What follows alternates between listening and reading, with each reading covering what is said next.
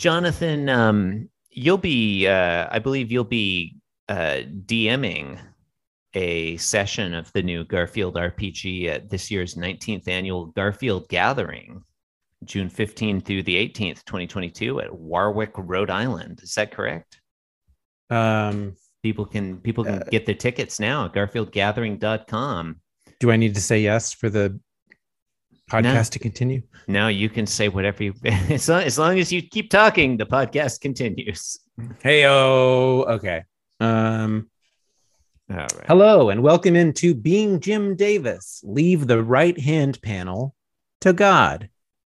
My name is Jonathan Gibson and I'm Jim Davis. Oh, my name is Christopher Winter, and I got a fun tagline too, so I'm just going to read it. It goes, "You're listening to Being Jim Davis, the podcast lurking suspiciously over by the grassy knoll. Seriously, is this fucking knoll grassy or what?" I'm Jim Davis. My name is Josh Gates, and I'm Jim Davis.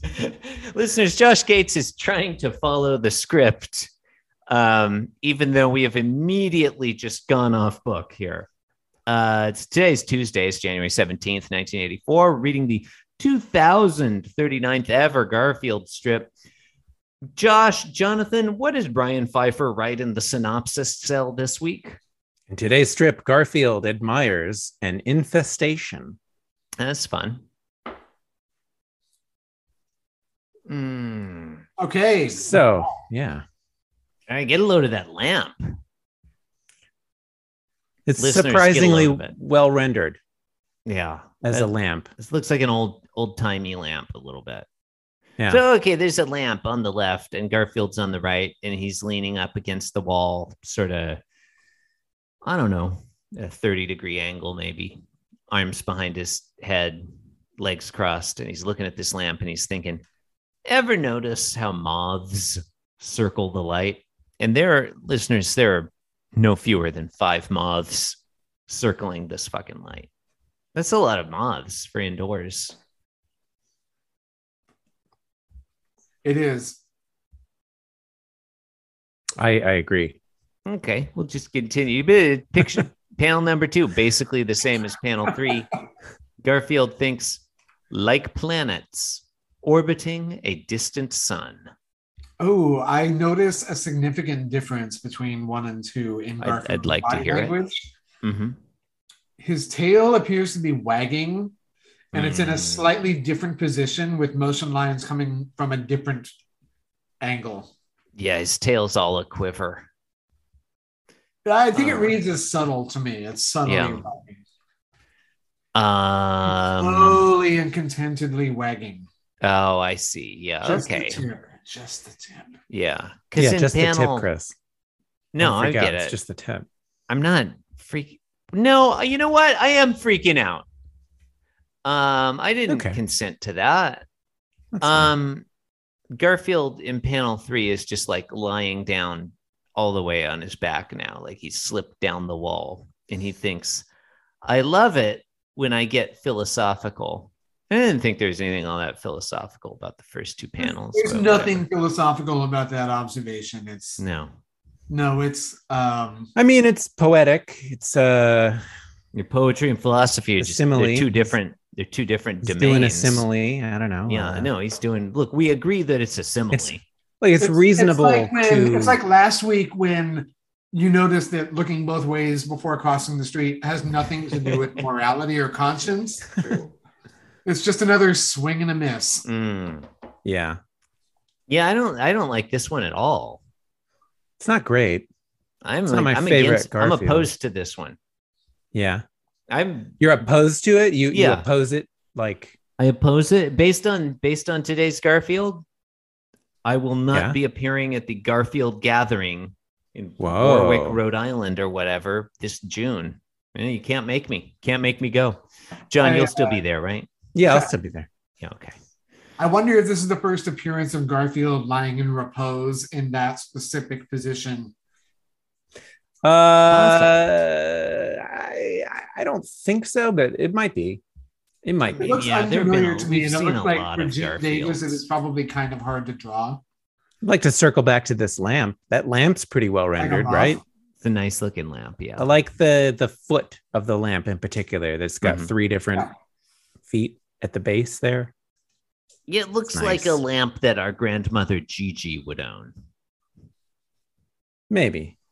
Oh, you don't think Gigi is classy enough to have a lamp like that? I mean, hers wouldn't be surrounded by moths. Hey, you don't know that. That's not very classy, Chris.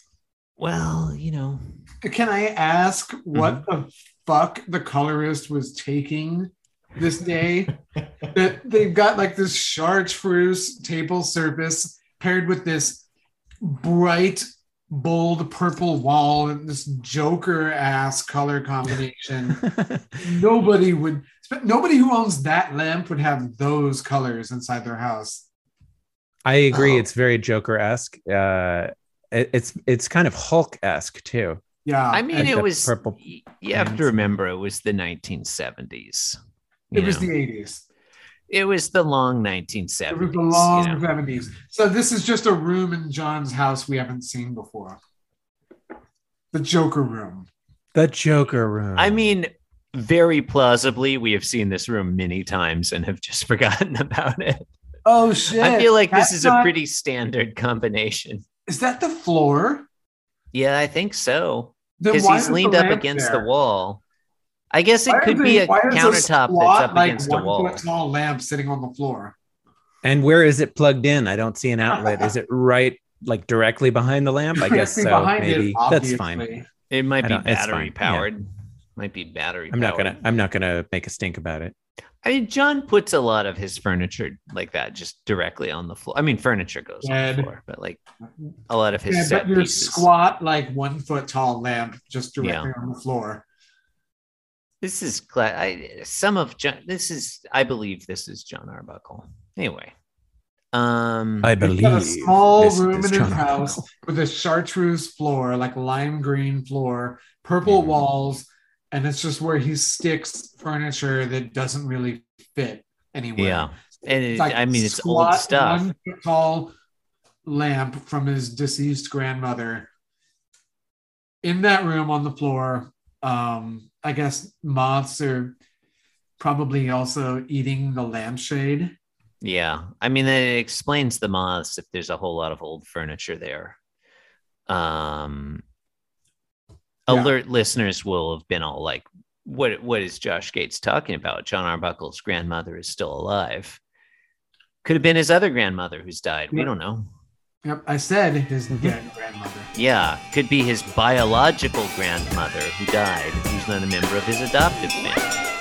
Anyway, thank you. Really opening up a can of worms. I feel like we've talked about that before. I just don't remember. I think we decided that John was adopted. I believe his dad and Doc Boy look so much. I believe that we talked about it. Yeah, you're right.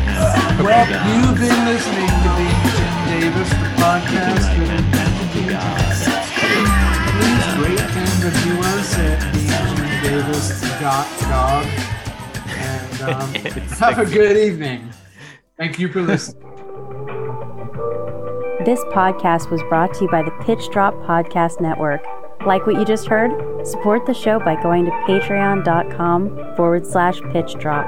And while you're at it, check out pitchdrop.net for more of this and other shows.